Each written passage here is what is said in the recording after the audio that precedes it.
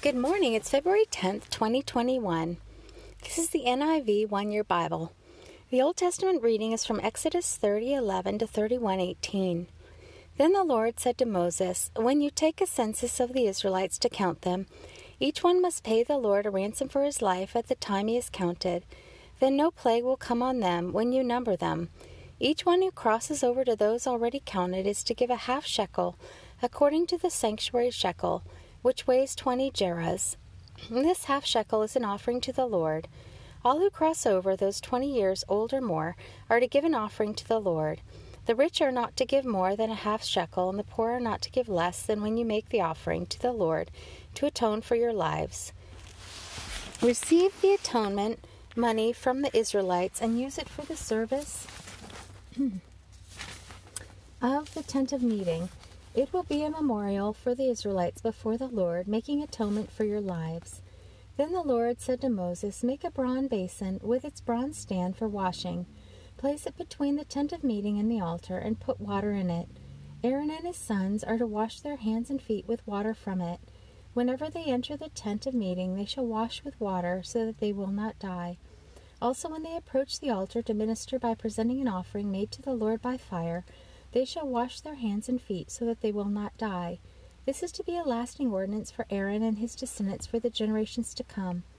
Then the Lord said to Moses, "Take the following fine spices: 500 shekels of liquid myrrh, half as much, that is, 250 shekels of fragrant cinnamon, 250 shekels of fragrant cane, 500 shekels of cassia, all according to the sanctuary shekel, and a hin of olive oil. Make these into a sacred anointing oil, a fragrant blend, the work of a perfumer. It will be the sacred anointing oil. Then use it to anoint the tent of meeting, the ark of the testimony, the table and all its articles, the lampstand and its accessories, the altar of incense, the altar of burnt offering and all its utensils, and the basin with its stand. You shall consecrate them so they will be most holy, and whatever touches them will be holy. Anoint Aaron and his sons and consecrate them so they may serve me as priests. Say to the Israelites, 'This is to be my sacred anointing oil for the generations to come.' Do not pour it on men's bodies, and do not make any oil with the same formula. It is sacred, and you are to consider it sacred. Whoever makes perfume like it, and whoever puts it on anyone other than a priest, must be cut off from his people." Then the Lord said to Moses, "Take fragrant spices, gum resin, onycha, and galbanum, and pure frankincense, all in equal amounts, and make a fragrant blend of incense, the work of a perfumer. It is to be salted and pure and sacred. Grind some of it to powder and place it in front of the testimony in the tent of meeting, where I will meet with you. It shall be most holy to you. Do not make any incense with this formula for yourselves. Consider it holy to the Lord. Whoever makes any like it to enjoy its fragrance must be cut off from his people." Then the Lord said to Moses, "See, I have chosen Bezalel, son of Uri, son of Hur, of the tribe of Judah, and I have filled him with the Spirit of God, with skill, ability, and knowledge in all kinds of crafts, to make artistic designs for works in gold, silver, and bronze, to cut and set stones, to work in wood, and to engage in all kinds of craftsmanship.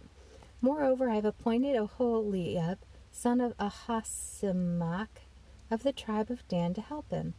Also I have given skill to all the craftsmen to make everything I have commanded you: the tent of meeting, the ark of the testimony with the atonement cover on it, and all the other furnishings of the tent, the table and its articles, the pure gold lampstand and all its accessories, the altar of incense, the altar of burnt offering and all of its utensils, the basin with its stand, and also the woven garments, both the sacred garments for Aaron the priest and the garments for his sons when they serve as priests, and the anointing oil and fragrance incense for the holy place. They are to make them just as I commanded you." Then the Lord said to Moses, "Say to the Israelites, 'You must observe my Sabbaths. This will be a sign between me and you for the generations to come, so that you may know that I am the Lord, who makes you holy. Observe the Sabbath because it is holy to you. Anyone who desecrates it must be put to death. Whoever does any work on that day must be cut off from his people. For 6 days work is to be done, but the 7th day is the Sabbath of rest, holy to the Lord. Whoever does any work on the Sabbath day must be put to death. The Israelites are to observe the Sabbath, celebrating it for the generations to come, as a lasting covenant. It will be a sign between me and the Israelites forever.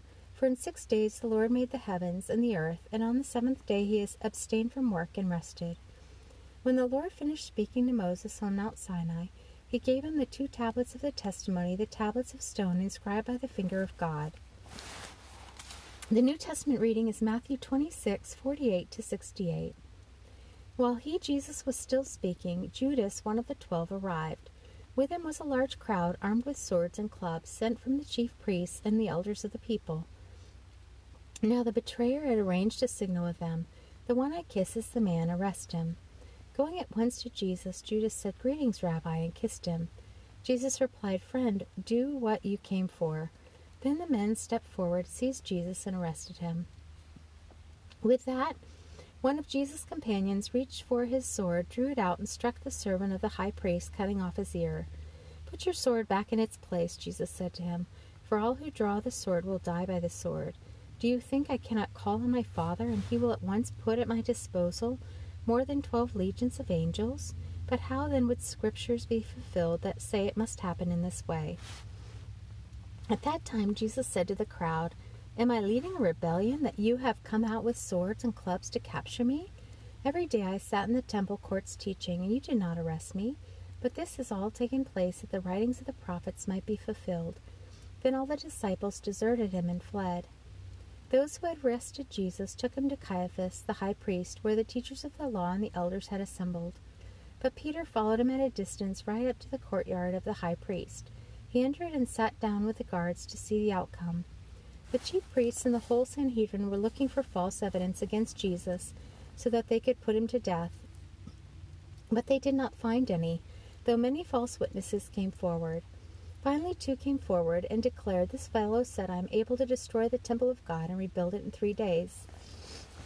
Then the high priest stood up and said to Jesus, "Are you going to answer? What is this testimony that these men are bringing against you?"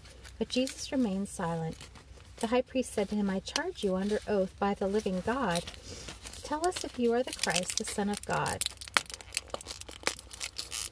"Yes, it is as you say," Jesus replied. "But I say to all of you, in the future you will see the Son of Man sitting at the right hand of the Mighty One and coming on clouds of heaven." Then the high priest tore his clothes and said, "He has spoken blasphemy. Why do we need any more witnesses? Look, now you have heard the blasphemy. What do you think?" "He's worthy of death," they answered. Then they spit on his face and struck him with their fists. Others slapped him and said, "Prophesy to us, Christ. Who hit you?" Psalm 32, 1-11. Blessed is he whose transgressions are forgiven, whose sins are covered. Blessed is the man whose sin the Lord does not count against him, and whose spirit is no deceit. When I kept silent, my bones wasted away through my groaning all day long, for day and night your hand was heavy upon me. My strength was sapped, as in the heat of summer. Selah. Then I acknowledged my sin to you and did not cover up my iniquity. I said, I will confess my transgressions to the Lord, and you forgave the guilt of my sin. Selah.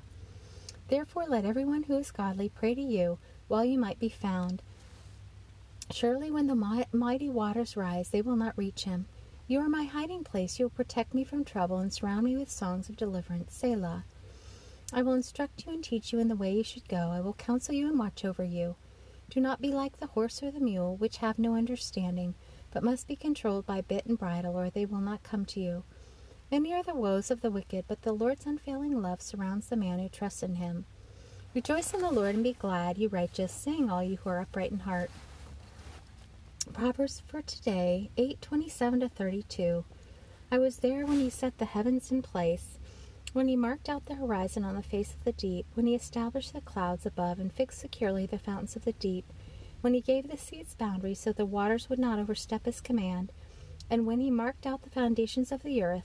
Then I was a craftsman at his side. I was filled with delight day after day, rejoicing always in his presence, rejoicing in his whole world, and delighting in mankind.